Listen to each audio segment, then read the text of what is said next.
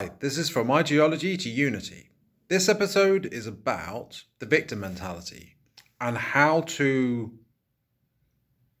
I suppose, transform your perspective into something more constructive, I would say. Um, so you may well be aware of the victim mentality. I'm sure you've experienced it at some point where you felt that either circumstances were out of your control, or people were doing things to you where you were the victim and in a weak position and vulnerable, and it was unfair and unjust what was done to you or what happened to you, right?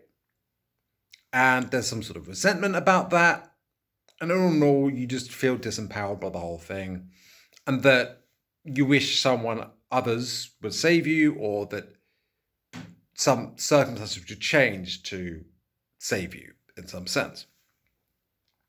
Or that you might even wish to regain control in some assertive way to get out of that position where you feel so weak and disempowered and vulnerable, right? That's essentially the victim mentality. But one way I'm kind of healing that, I wouldn't say I'm completely done with it, but I'm definitely weakening the energy. Not weakening, that's not the right way to put it. I feel like I'm transforming the energy of victim mentality into something else, and I'm in that process.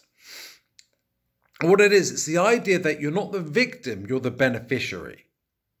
Because if you think about all these experiences you've been going through, whatever it is, I don't know what's going on in your life, right? That you might feel like a victim about, all those things, have you noticed how you've actually grown stronger from it? You've actually,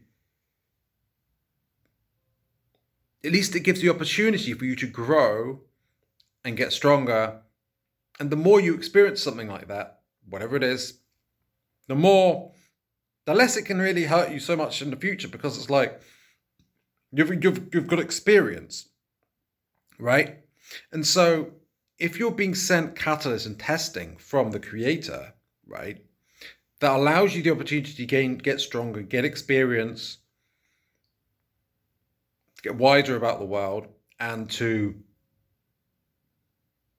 also get more compassionate, because you have the opportunity to either resent what you go through or to have compassion for those who might persecute you or that you perceive are doing such. Or if someone snaps at you, you could view that as them being a horrible person, or you could view that as them, oh, they must have really had a bad day. I feel sorry for them, right? Something like that. And also you could view it as, something negative happens to you, whatever that is, and you're like, I'm glad I had the opportunity to confront the fear that I had within that I wasn't confronting, but was there, sort of festering. But if it comes up, you can at least recognize it, accept it, maybe transmute it, love it. So every time you get these negative experiences, so to speak, you have the opportunity to actually catalyze or alchemize that negative, stagnant fear energy or whatever, could be guilt or anger, catalyze that and transform it into love or let it out or something. And the first step is obviously accepting it. Because otherwise what you resist persists, right? Whereas what you accept, you can have the opportunity to love it and suddenly let go of it, right? And you get out of fight or flight. Now, what happens if you